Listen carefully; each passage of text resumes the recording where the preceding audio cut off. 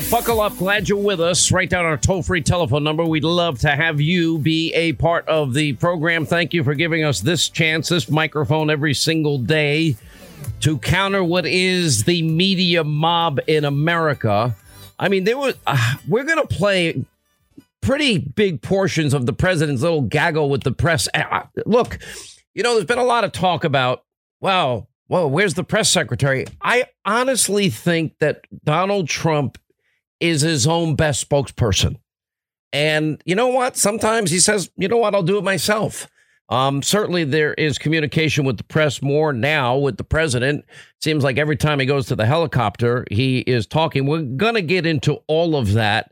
There is a great fear that is emerging even more than we imagined in the Democratic Party. We'll have the latest on Tlaib and Omar and their fight against Israel and why are congressional Democrats siding with them and virulent anti-Semitism. Why is that? There's never been a president of the United States that has done more to solidify this special relationship that we have with Israel, the only democracy in the region, than Donald Trump. All these presidents in the past, what have they promised? They promised, we'll move the embassy to Jerusalem, and they never do it. How many promise they'll recognize the rightful property known as the Golan Heights? This president did it. This relationship has gotten deeper and deeper.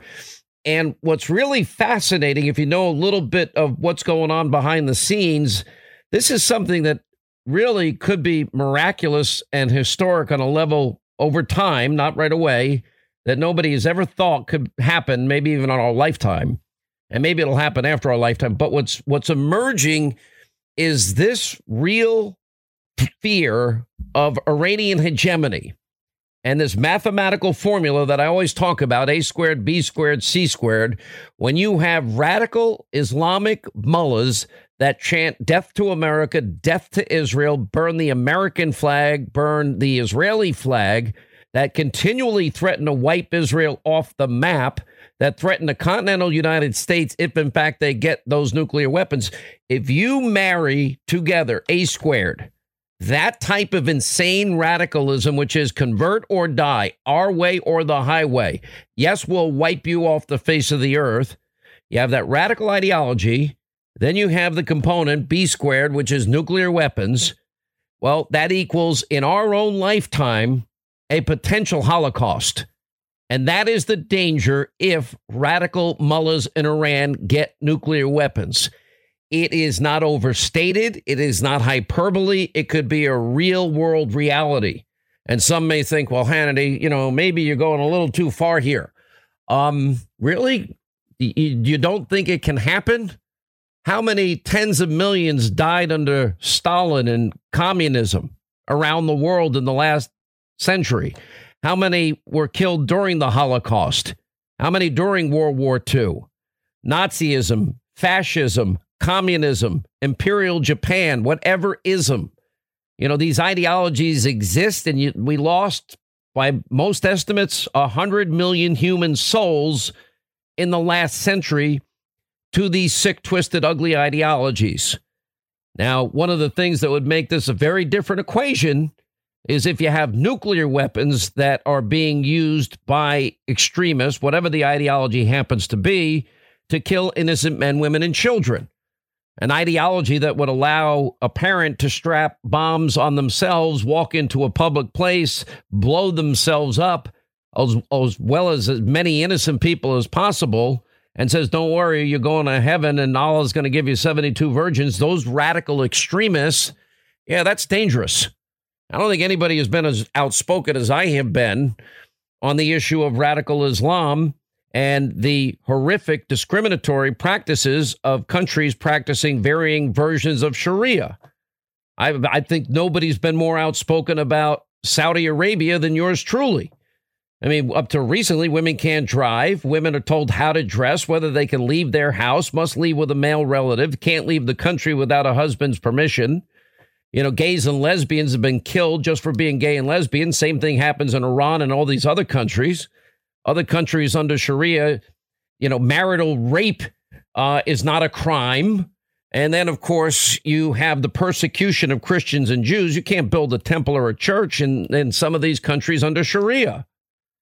And those values are incompatible to the values that we share, which are very simply that we are endowed by a creator with inalienable God-given rights, life, liberty, and the pursuit of happiness. That's every American, this country.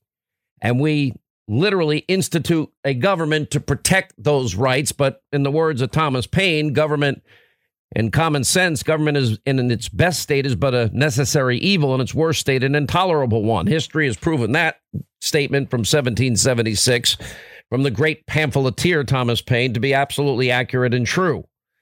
So we've got this controversy going on. Here's the only question I have as it relates to congressional Democrats. The Jerusalem Post had a pretty fascinating take on all of this, but I start with a reminder. We were probably one of the only shows that pointed out that, you know, with all the talk about the Russians influencing our elections, and I don't want Vladimir Putin messing with anybody's election, especially ours. And we can bring Putin to his knees, but we're not going to do it if we ever institute the new Green Deal, because the new Green Deal would eliminate oil and gas. We could literally make every American rich and raise the standard of living to levels that are unheard of if we would share the natural resources of oil, gas, coal that we have in abundance in this country that the radical left, capitulating to radical environmentalists, have prevented us from ever doing. We're now energy independent under Donald Trump for the first time in 75 years. Even truck drivers are trained in the energy sector, and they're trained to do jobs at $80,000 starting pay with all the overtime they can handle and other high paying career jobs if we would embrace this gift that we've been given in terms of America's natural resources. And in the meantime, if you want to invent other ways and new energies, look, I'm all for it. I once read a book by an inventor, and he claims that there's more energy literally tapped into the gravitational pull, and that if we could ever tap into it, we'd have endless amounts of energy at no cost whatsoever. Fine, if we can tap into that, let's do it. But until we can do something like that, it's oil, gas, and coal. So, but everyone upset about the outside influence of elections. Okay, well, Barack Obama's election team, they went over to Israel, not this last election, the one before, when Prime Minister Netanyahu was running, and they tried to defeat Netanyahu. And they even used State Department funds to do it. I think we were one of the few shows to actually point that out. So with all the indignation or selective, phony, fake moral outrage of Democrats, well, that's what Obama did. Find it interesting that I have not heard a single Democrat criticize Obama except for Alan Dershowitz. Alan Dershowitz was the only one that I know of. That when this picture emerged of Barack Obama and Louis Farrakhan, the virulent racist anti-Semite that he is, you know, they hid that picture all during the years of 07 and 08, all during his 8 years of his presidency, comes out post-presidency, and I don't think a single person ever asked, why are you smiling in a picture with a known at the time virulent, hateful anti-Semite and racist? What are you doing there? Nobody asked him, just like there was only one question. I fed it to George Stephanopoulos of any major media outlet on the issue of Bernardine Dorn and Bill Ayers back in the day. But I'm watching today, and I'm a little stunned at what the Democratic Party is doing, seemingly siding with Tlaib and Omar in this fight against Israel. Now, if I'm Israel and somebody like Omar, who goes, well, it's all about the Benjamins, and Israel has hypnotized the world, and may Allah, blah, blah, blah, blah, expose their evil deeds, and, you know, then makes fun of the way Americans say Al-Qaeda after Al-Qaeda killed nearly 3,000 of our fellow countrymen. Nothing funny to me about any of that. Then you got Tlaib, and she wants to boycott Israel and is comparing Israel and that boycott to the boycott of Nazi Germany. I'm like, will somebody please take the entire squad over to Auschwitz and over to the concentration camps, because they keep making these Nazi analogies that are just total BS. Did they not know what happened in Auschwitz? Did they not know what happened in real concentration camps? Or are they just being ignorant or just trying to score cheap political points? Just like as they made the comparison to the detention centers. But they've been trying to attack the president's words when he said Jewish voters in America who vote Democratic are disloyal, meaning he clearly meant disloyal to the cause of Israel. There's never been a president more supportive of Israel than Donald Trump. Never in the history. And it's resulting in this added benefit where now the Israelis, the Americans, that's us and the president and General al-Sisi, who I did have an opportunity to spend a lot of time with, he's now part of this coalition. King Abdullah of Jordan is part of it. The Saudis are a part of it. The Emirates are a part of it. And all of them see what I just said about A squared, B squared, C squared. We can't let these radical Islamic mullahs in Iran that believe in convert or die, that want to wipe Israel and the U.S. off the face of the earth, get these nuclear weapons. That alliance wasn't possible years ago. I'm watching, the coverage in all of this. The Jerusalem Post points out that Israel's ambassador to the U.S. is now persona non grata.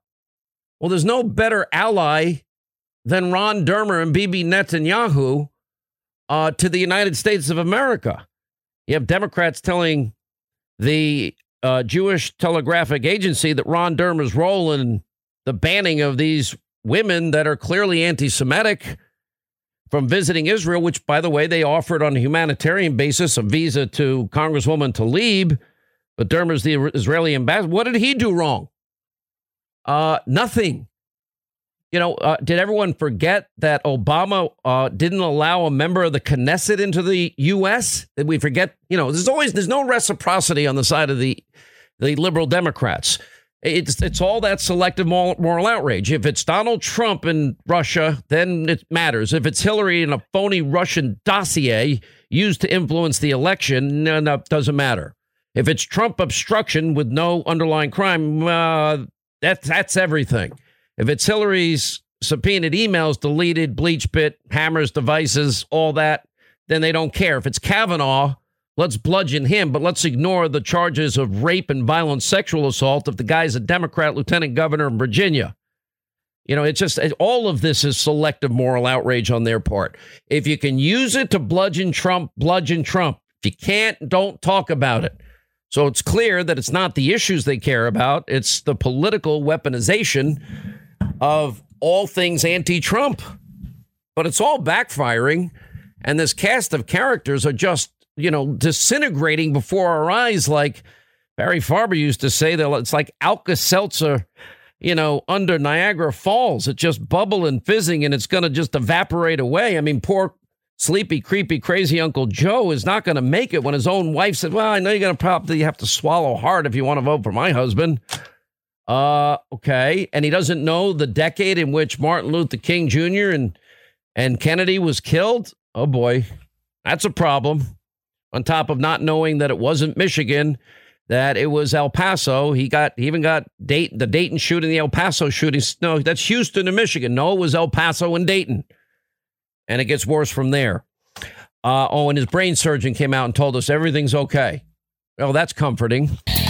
So not only will fellow Democrats not condemn Omar and Tlaib's anti-Semitism, which we now know is rampant and virulent, the House Majority Leader Steny Hoyer, well, he's mad because Ron Dermer, the ambassador for Israel, appeared to assure him that Tlaib and Omar would be permitted to visit Israel.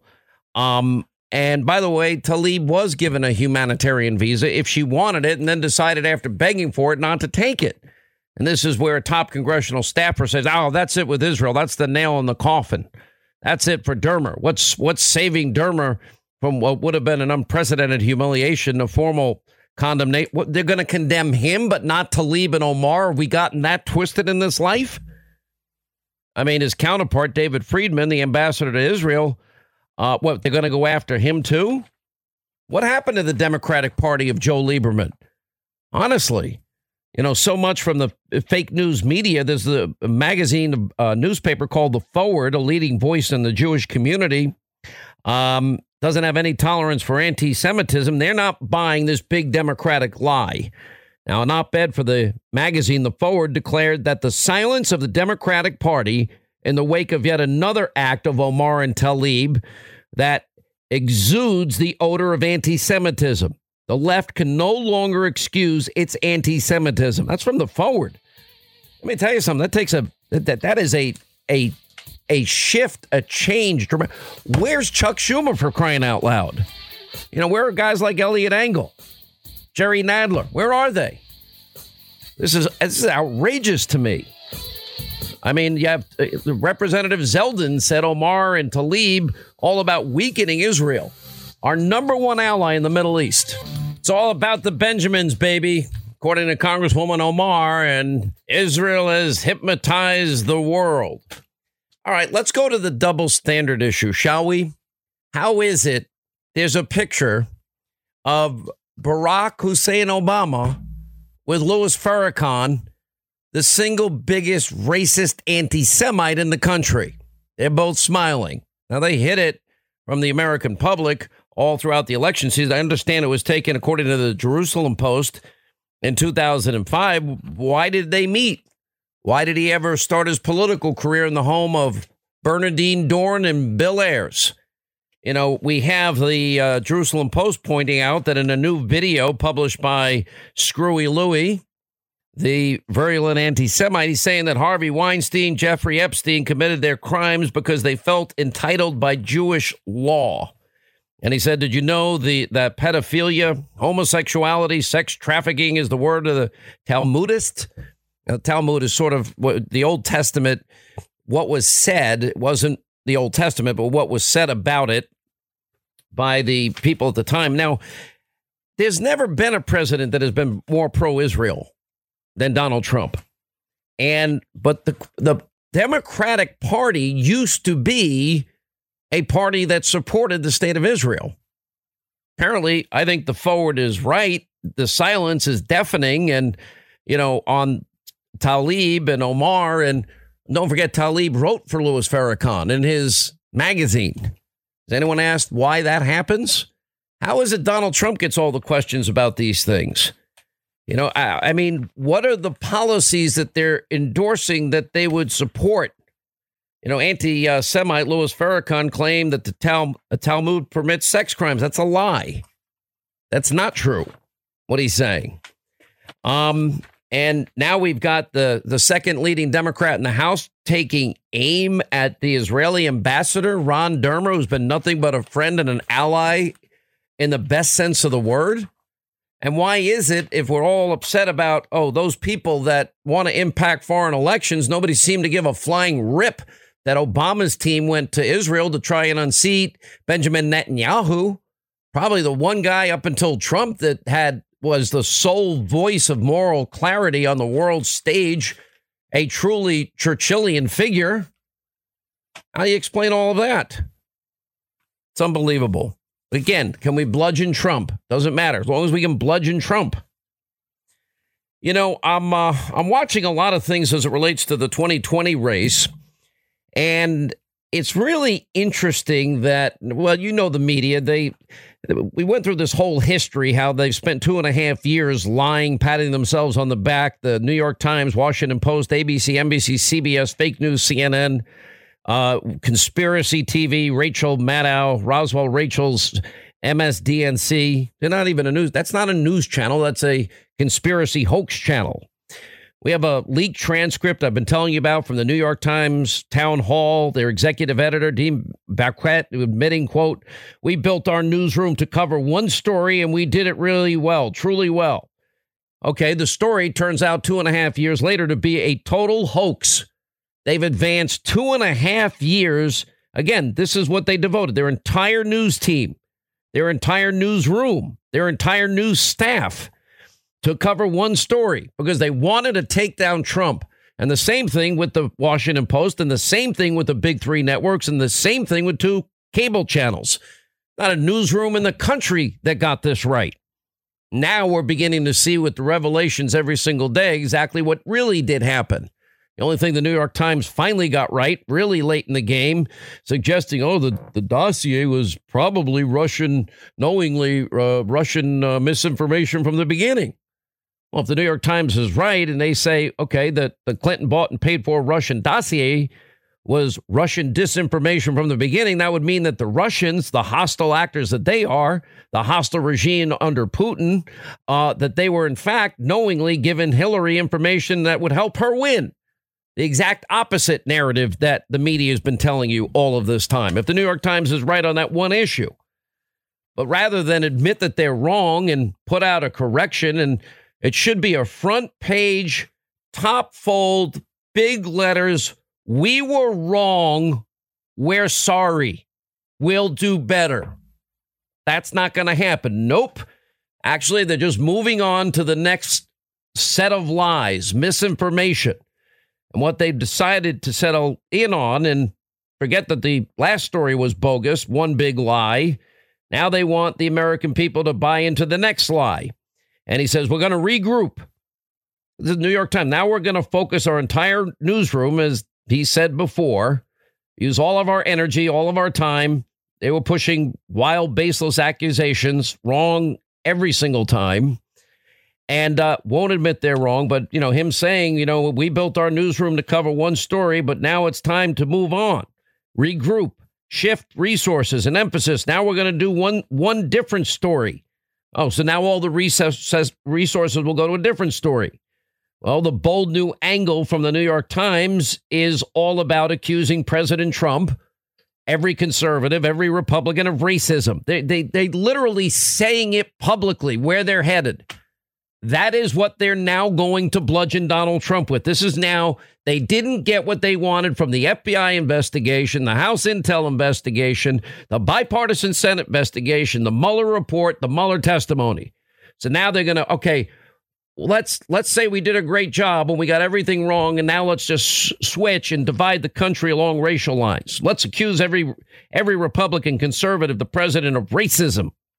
I've talked about this history, and I've outlined this history on radio and TV for years, every 2 and 4 years, never changes. The only change now is it's every second, minute, hour of every day. They go story to story. It's Russia, collusion, impeachment, S-hole, stormy, racist. That's what they do. Well, the New York Times is nothing more than a propaganda arm of the Democratic Party. And they got caught. They're admitting as much. Their one singular focus and goal is a smear campaign against all things Donald Trump. And if you look at this, radical group of 2020 Democrats, they get a free pass from everyone in the news media. I mean, you're watching sleepy, creepy, crazy Uncle Joe melt down every day.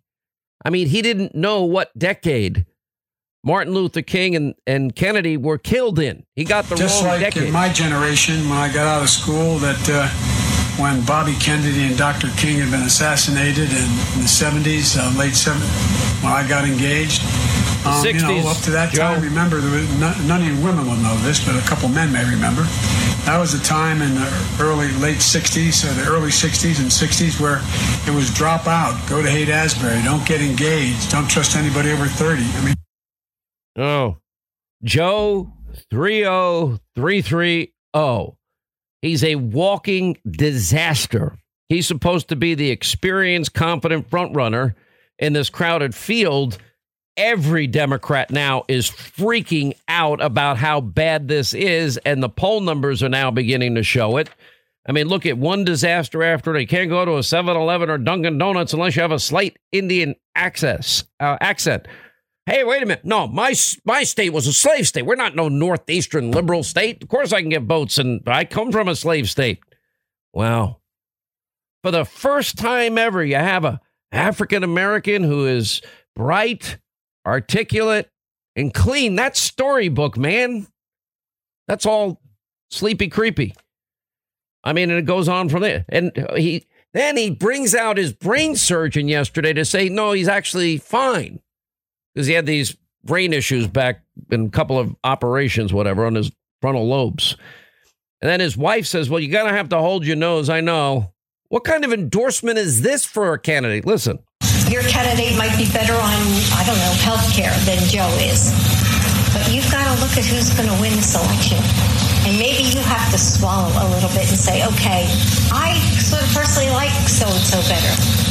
But your bottom line has to be that we have to beat Trump. Because I know that not all of you are committed to my husband. And I respect that.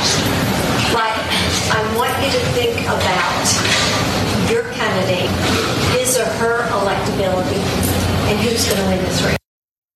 I know if you want to, I know you're going to have to swallow hard to vote for my husband and suck it up. I'm like, are you kidding me?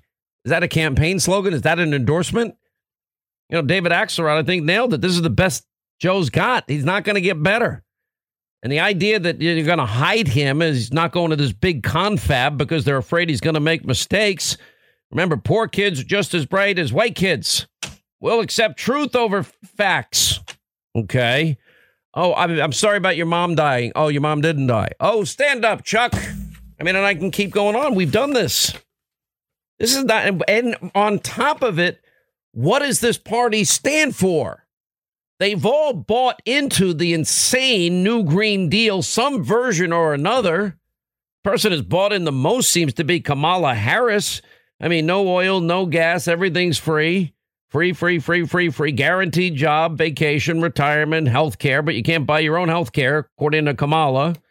Eliminate oil, gas, combustion engine, eventually get rid of cows and planes. Are you kidding? That will lead to the single fastest depression and an economic and wealth meltdown in the history of mankind. And bringing out crazy Uncle Joe's brain surgeon to reassure America when he performed surgery on the senators after the senator had 2 brain aneurysms and that's it. Is absolutely certain Biden has a brain that is functioning. That was his quote. That's almost as bad as I know you're going to have to swallow hard if you want to vote for my husband. That's not exactly the best endorsement. And by the way, that's from his wife. You think maybe get a little more support than that? And Democrats now, there was a Politico article, they feel there's going to be a wipeout. All the irredeemable deplorables that cling to their God, guns, Bibles, and religion. You know, we smelly Walmart Trump people. Well, Politico's now beginning to see something emerge, and they wrote, quote, Democrats are hoping to climb out of the deep hole in rural America. Well, now they're all basically saying they want to take our guns also. Obama lost rural voters by 17 points, 23 points in 2012, and rock bottom arrived in 2016. Clinton, 34 points behind Trump. So you got your big city voters. OK, they'll go out en masse in states like New York, California, New Jersey, and Illinois. Fine. Those states aren't in play. But I don't think the rest of America is going to sit out and wait for this new Green Deal that will alter any chance of prosperity, freedom, and success that we can ever have in this country. How does a candidate not remember the decade when Kennedy and King were assassinated? Good grief. That's chilling. OK, Elizabeth Warren, she's trying to apologize for her decades and decades use of this false narrative and lie that she's Native American. And she benefited as a result. And they printed it everywhere she worked as a result of it. I'm like, serious? You can get away with that?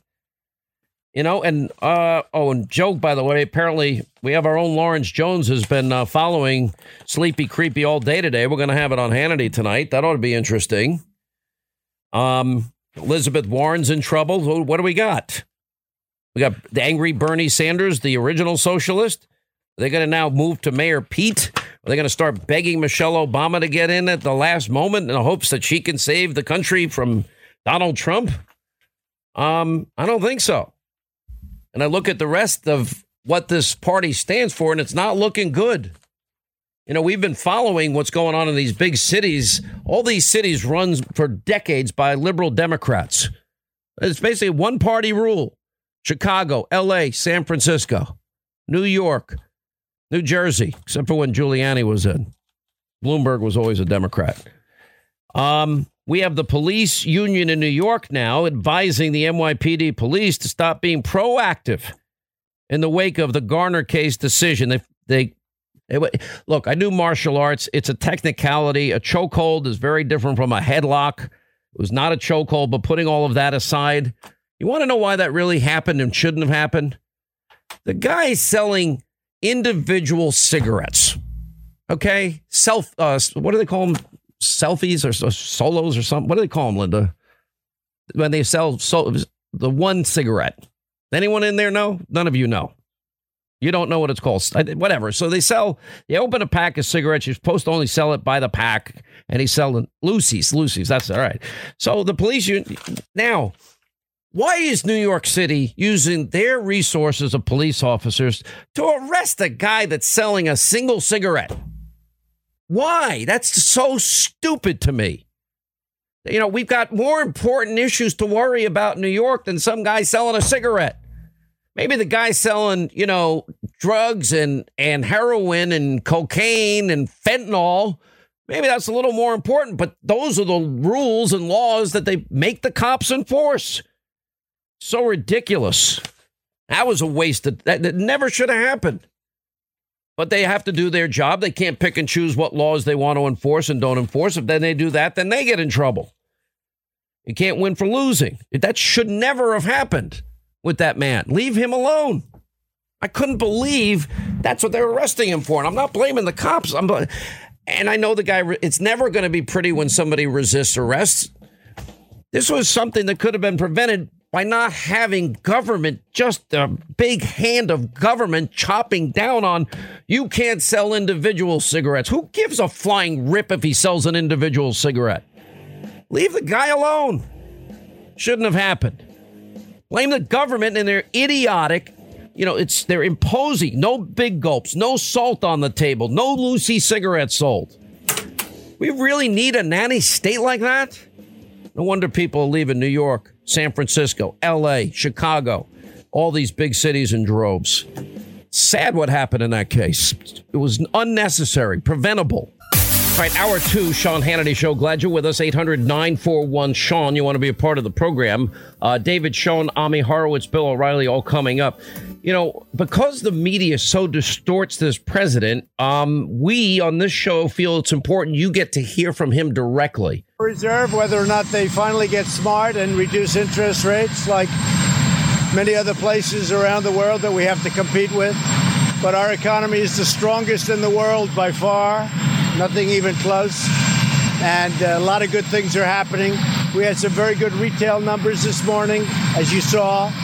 And I guess the stock market is quite a bit up. So, good. Are you demanding that Jay Powell lower interest rates? No, I don't demand it, but if he used his head, he would lower them. In Germany, they have a zero interest rate, and we do compete. Much stronger than Germany, but we do compete with Germany. In Germany, they have zero interest rate. And when they borrow money, when you look at what happens, look at what's going on over there.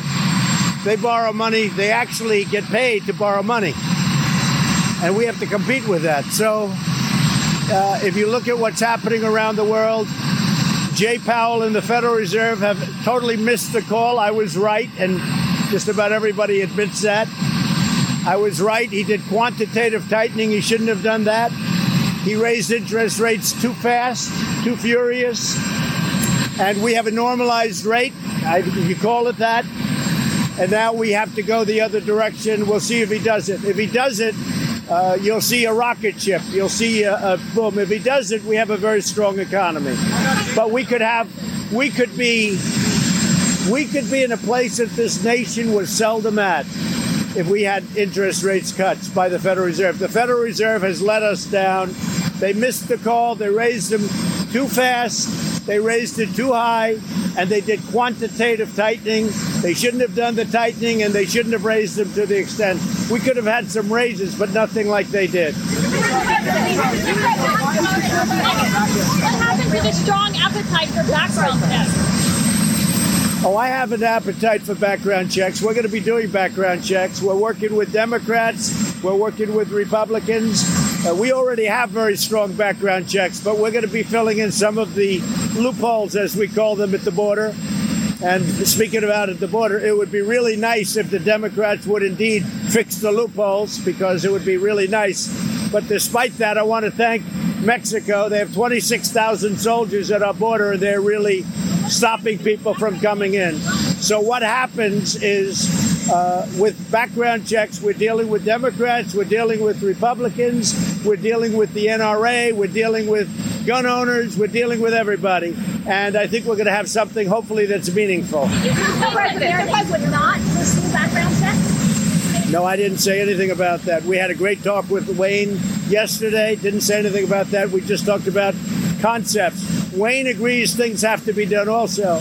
And we have areas where we can close. And, for instance, we did fix NICS last time. We have a lot of background checks right now. Gun owners can tell you that. Others can tell you that. But there are certain weaknesses. We want to fix the weaknesses. And I think that'll happen. Let's see what happens. I'm concerned that no matter what we agree to, when we get there, I'm concerned the Democrats will say, oh, well, we now want this and we want, and it's a slippery slope. And that's what actually your gun owners and a lot of other people are concerned with. But assuming that that's not going to take place by the Democrats, assuming they really want to get this done, we can get it done. We're speaking with AM vets today. Organizers there say they remain concerned about veteran suicide. You got to speak up. Veteran suicide. AM vet says it's their top priority. Talk with me about what the administration's task force has done since its creation. Well, we're doing a lot having to do with veteran suicide. We have a task force that's set up. There's a product that's made right now that just came out by Johnson & Johnson, which has a tremendously positive, pretty short term, but nevertheless a positive effect. I've instructed the head of the VA to go out and buy a lot of it, and we are buying a lot of it. Hopefully we're getting it at a very good cost. And this is I guess it's a form of a stimulant where if somebody is really in trouble from the standpoint of suicide, it can do something. It's pretty well known, just came out. It's made, I believe, by Johnson & Johnson, and we have calls in now to Johnson & Johnson. Those calls, we've been dealing with them for 2 months on buying a lot of it. Mr. President, can you explain your decision not to go to Denmark? Is it really because they wouldn't talk about selling Greenland? No, Denmark, I looked forward to going, but I thought that the Prime Minister's statement that it was absurd, it was an absurd idea, was nasty. I thought it was an inappropriate statement. All she had to do is say, no, we wouldn't be interested, but we can't treat the United States of America the way they treated us under President Obama. I thought it was a very not nice way of saying something. They could have told me no. This is something that's been discussed for many years. Harry Truman had the idea of Greenland. I had the idea. Other people have had the idea. It goes back into the early 1900s. But Harry Truman very strongly thought it was a good idea. I think it's a good idea because Denmark is losing $700 million a year with it.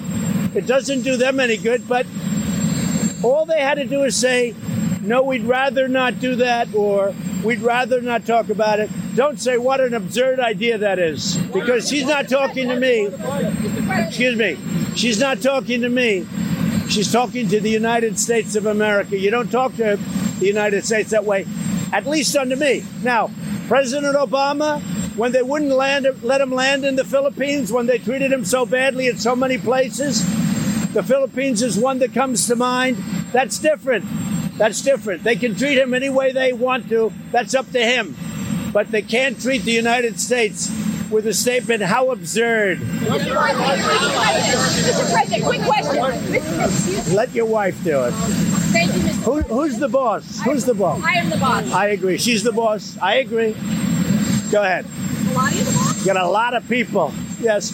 It's got a lot of people watching. Go ahead. Mr. President, with regard to background checks, why shouldn't anyone who wants to buy a gun go through a background check? What's wrong with that? Well, what we're doing is I want guns to be in the hands of people that are mentally stable. And those people, I want them to easily be able to get a gun. But people that are insane, people that are sick up here, I don't want them to be able to get a gun. The background check is a good idea for anybody who wants to buy a gun. Wouldn't a background check be a good idea? If a person is sick, if a person is mentally ill, If a person has done things in their past that are a horror, like in the case of Dayton, except it got expunged because I guess he was 17 years old when he wrote a list out, and the list said it was a death, not about guns. He had a kill list and he had a rape list, but it was 17. And one of the things we're talking about is getting rid of the age limit. He was 17, so when he turned 18, it was expunged. So we didn't find out about that. And a big percentage of the school, the parents wouldn't let their kids go to that school because they heard about it. Okay, it was a very big thing. When he was 18, it all went away. We can't let that happen. The economy. Mr. President, 100 people a day die from guns. Do you see that as a public health emergency? I do. And they die for a lot of other reasons, too. But they do. And as I've said, and I think I've said it very loudly and plainly, and I don't think I've changed positions at all. We're working on background checks. There are things we can do, but we already have very serious background checks. We have strong background checks. We can close up the gaps. We can do things that are very good and things that, frankly, gun owners want to have done. But we also have to remember the gun doesn't pull the trigger. A person does, and we have great mental illness. Go ahead. The Justice Department plans to dust off the H. Brown law and prosecute the Antifa demonstrators under the law that makes it a federal crime. We're looking at a lot of different things relative to Antifa. Antifa, in my opinion, is a terrorist organization. You see what they've been doing. We've had great support on that. We're looking at various different things. Go ahead, behind you. So with Greenland entirely off the table, are you looking at any additional lands for potential expansion? No, we're just looking. Greenland was just an idea, just a thought. But I think when they say it was absurd and it was said in a very nasty, very sarcastic way, I said, we'll make it some other time. We'll go to Denmark. I love Denmark. I've been to Denmark. And frankly, we'll do it another time. Respect has to be shown to the United States. Go ahead. Yesterday you said that Jews, American Jews who vote for Democrats are disloyal. To whom are they being disloyal, sir? And that's a well-known anti-Semitic trope. So I have been responsible for a lot of great things for Israel. One of them was moving the embassy to Jerusalem, making Jerusalem the capital of Israel. One of them was the Golan Heights.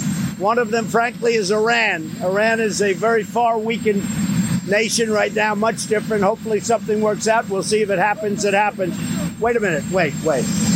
No president has ever done anywhere close to what I've done between Golan Heights, Jerusalem, Iran, and other things.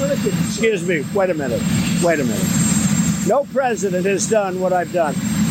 We have a group, I call it AOC plus 3. You could call the person Representative Tlaib. You could say Representative Omar. You could go any way you want to go. They are anti-Semites. They are against Israel. She had a plan to greatly embarrass Israel by going there with the fact that she wanted to see her grandmother. I assume that's true. I hope that's true. But it was very bad. Very bad. The things that she and others of that group and other Democrats have said. And they have become the face of the Democratic Party. And I will tell you this. In my opinion, the Democrats have gone very far away from Israel. I cannot understand how they can do that. They don't want to fund Israel. They want to take away foreign aid to Israel. They want to do a lot of bad things to Israel. In my opinion, you vote for a Democrat, you're being very disloyal to Jewish people, and you're being very disloyal to Israel. And only weak people would say anything other than that.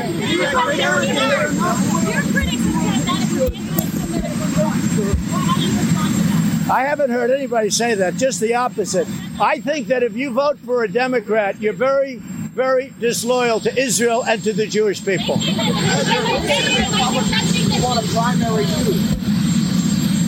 Well, I'm at 94% now in the Republican Party, the highest in history, the highest of any Republican. So I think they'd have a hard time. Russia was kicked out of the G8 because they outsmarted. You said Russia was kicked out of the G8 because they outsmarted Obama. In fact, it was because they annexed Crimea. So that was outsmarting Obama. So Russia outsmarted President Obama. They took over during his term, not during mine, Crimea. They're still there. Why let them in now? They took over Crimea.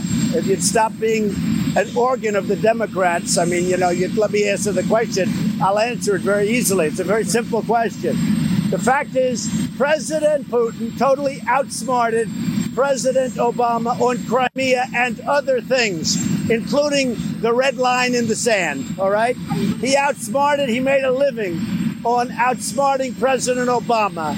And frankly, because of it, Obama was upset, and he got Obama out of what was the G8 into the G7.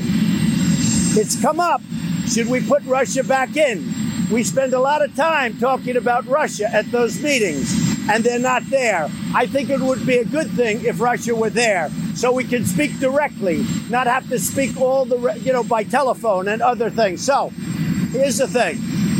It's a vote of what's now the G7. They were taken out because Putin outsmarted on Crimea, on the red line, on other things. Totally outsmarted Obama. Obama was upset. They took him out. I think Russia should be a part of it because we're looking for world peace and other things, trade and other things. And it would be a lot easier to have Russia in where they had always been. All right, more of the president's presser on the other side of this break. It's amazing when you hear the president, in his own words, answering questions from a hostile and, frankly, ignorant news media that is, I don't know how he stands in front of these people every day knowing that, oh, you lie about me, you've lied about me, you spread the hoax, the conspiracy theories. And but he does it. And I guess nobody defends Donald Trump better than Donald Trump. And that's why I think it's so pivotal, so important that we get to hear from him in his own words. We'll come back. We'll pick this up on the other side.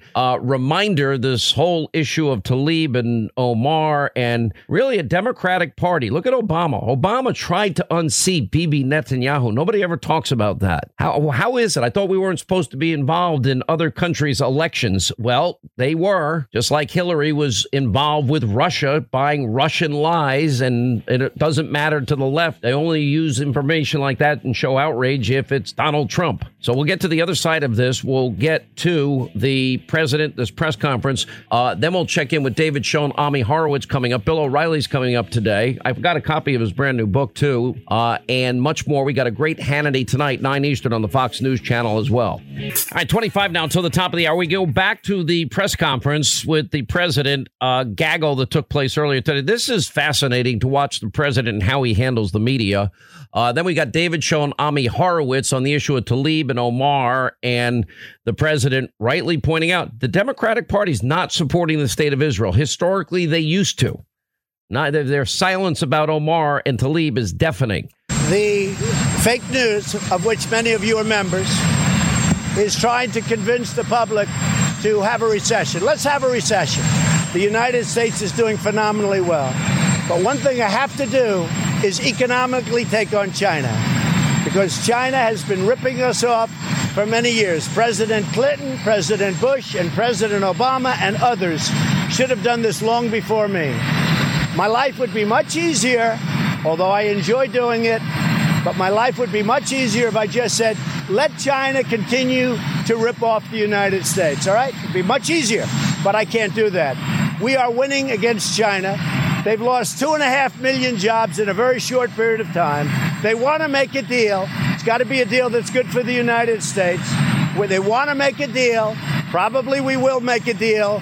But if I didn't do that, and I'm not doing this, somebody said it's Trump's trade war. This isn't my trade war. This is a trade war that should have taken place a long time ago by a lot of other presidents. Over the last 5 or 6 years, China's made $500 billion. $500 billion. Ripped it out of the United States. And not only that, if you take a look, intellectual property theft, add that to it. And add a lot of other things to it. So somebody had to do it. I am the chosen one. Somebody had to do it. So I'm taking on China. I'm taking on China on trade. And you know what? We're winning because we're the piggy bank. We're the one that all these countries, including the European Union, wants to rob and takes advantage of. European Union, $200 billion. China, more than $500 billion. Sorry. I was put here by people to do a great job. And that's what I'm doing. And nobody's done a job like I've done. Now, would China rather wait for a little more than a year and try and get sleepy Joe Biden to negotiate with instead of President Trump? Maybe, but I don't think so. You know why? They're losing too many jobs too fast. They had the worst year in 27 years, but I think it was actually 52 or 54 years.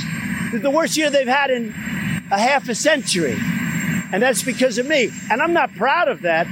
But you know what? They want to negotiate.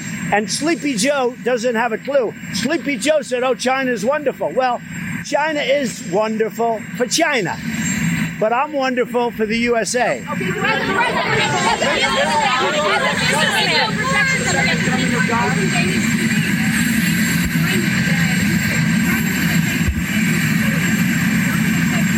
Well, we'll meet it sometime, but the Prime Minister used a terrible word when describing something that we've been talking about for years with our country. President Truman said, what about Greenland? And he talked about it very openly, and it was a big deal at the time. And I brought it up again, and it was discussed many other times. And I thought it was not a nice statement, the way she blew me off, because she's blowing off the United States. And we've done a lot for Denmark. We've done a lot. I know Denmark well. I have many friends from Denmark. I have many people from Denmark that live in the United States. And we treat countries with respect. She shouldn't treat the United States that way by saying, what an absurd. She said, absurd. That's not the right word to use. Absurd.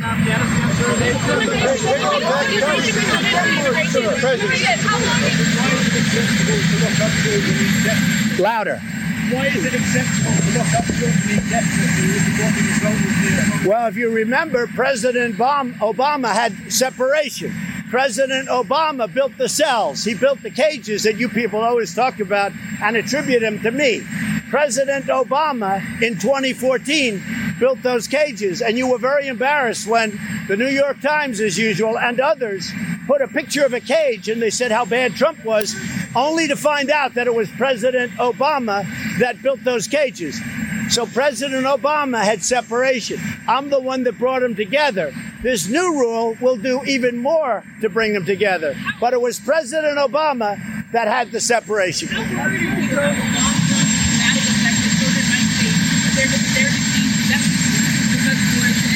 Well, we're being very strong on the border. You see the numbers are way, way down. I want to thank Mexico for that. The United States could make that problem go away very easily if the Democrats would meet and we could fix the loopholes and asylum, which is what you're talking about to an extent. But let me just tell you, very much I have the children on my mind. It bothers me very greatly. People make this horrible 2,000-mile journey. One of the things that will happen when they realize the borders are closing, the wall is being built. We're building tremendous numbers of miles of wall right now in different locations. It all comes together like a beautiful puzzle. But one of the things that's happening when they see you can't get into the United States, or when they see if they do get in the United States, they will be brought back to their country. It won't matter if they get in or not, because we're doing that. They won't come, and many people will be saved. And many women's lives will not be destroyed and ruined. Okay? Will we see a payroll tax cut which is aimed at I'm not looking at a tax cut now. We don't need it. We have a strong economy. Certainly a payroll tax cut. President Obama did that in order to artificially jack up the economy. President Obama had zero interest rates. I don't have zero interest. I have real interest rates. And despite that, I have a strong economy. President Obama did 2 payroll tax cuts. And despite that, I have a much stronger economy. And if you look at my numbers from November 9th, you look at them, November 9th to present, the stock market is up over 50%.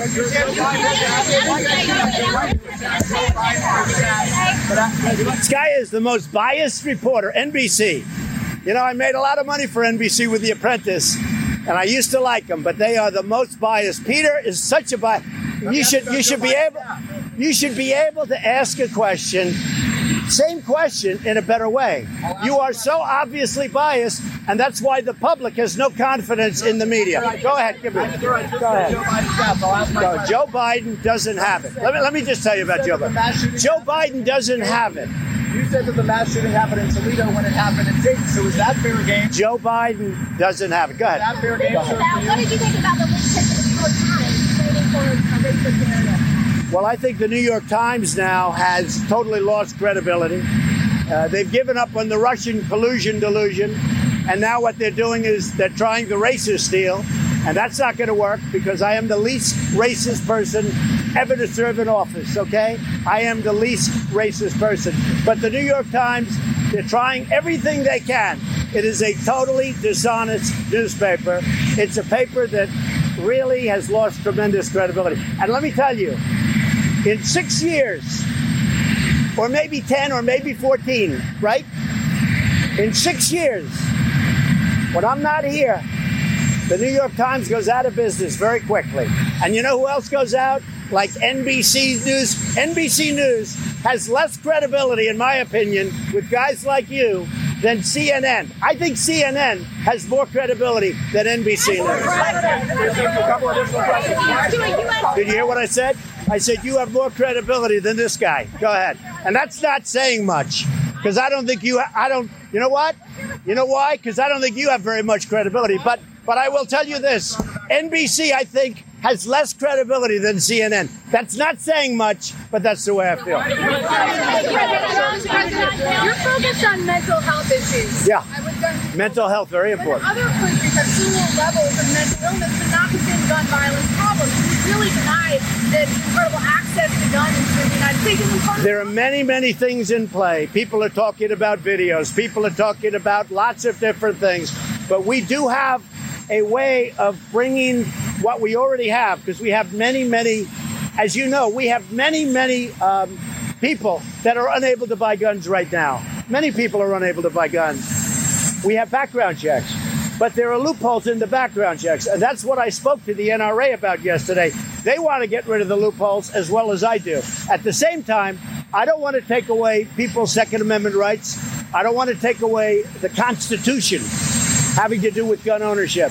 And, you know, we can't let that slope go so easy that we're talking about background checks, then all of a sudden we're talking about let's take everybody's gun away. People need weapons, unfortunately, for protection. So that word slope, that is an NRA talking point. No, it's a Trump talking point. You approve one thing, then another thing, then another thing, then all of a sudden you're on that slope. And all of a sudden, nobody has any legal protection. We have a Second Amendment. Let me just tell you this. We have a Second Amendment, and our Second Amendment will remain strong. Go ahead. Jeff, go ahead. Are you concerned about the potential re-emergence of ISIS in Afghanistan, and is that affecting your decision-making at all? Well, you know, at a certain point, Russia, Afghanistan, Iran, Iraq, Turkey, they're going to have to fight their battles too, okay? We wiped out the caliphate 100%. I did it in record time. But at a certain point, all of these other countries where ISIS is around, they've been decimated, by the way, badly decimated. But all of these countries are going to have to fight them. Because do we want to stay there for another 19 years? I don't think so. So at a certain point, other countries, and that includes Russia, and it includes Iran, and Turkey, and Iraq, and Afghanistan, and Pakistan, and India. Look, India's right there. They're not fighting it. We're fighting it. Pakistan is right next door. They're fighting it. Very little. Very, very little. It's not fair. The United States, we're 7,000 miles away. We have decimated ISIS. You haven't been hearing much about ISIS. And we took the caliphate 100%. When I took it at 98, I said, all right, maybe we go home now. Let these other countries handle it. Everyone went crazy. They said, do 100%. They said it was going to take a year. It took me a month, and they're gone. The caliphate is gone. And by the way, we're holding thousands of ISIS fighters right now, and Europe has to take them. And if Europe doesn't take them, I'll have no choice but to release them into the countries from which they came, which is Germany and France and other places. Because we beat them, we captured them, we've got thousands of them, and now, as usual, our allies say, oh no, we don't want them, even though they came from France and Germany and other places. So we're going to tell them, and we've already told them, take these prisoners that we've captured, because the United States is not going to put them in Guantanamo for the next 50 years and pay for it. What's your deadline for that? It's moving along my deadline. They know. I did. I went to the hospitals. I will tell you this. I went to the hospitals. It was totally falsely reported. There were beautiful, beautiful, very sad, horrible moments, but they were beautiful moments in the sense that these people, the families, and also the people that were so badly injured that I was with, they love our country. And frankly, you want to know the truth? They love their president. And nobody wrote that. Nobody wrote that because you didn't write the truth. New York Times doesn't like to write the truth. But they totally love our country, and they do love our president. So when I went to Dayton, and when I went to El Paso, and I went into those hospitals, the love for me, and me maybe as a representative of the country, but for me, and my love for them was unparalleled. These are incredible people. But if you read the papers, it was like nobody would meet with me. Not only did they meet with me, they were pouring out of the rooms. The doctors were coming out of the operating rooms. There were hundreds and hundreds of people all over the floor. You couldn't even walk on it. So, there's a lot to happen.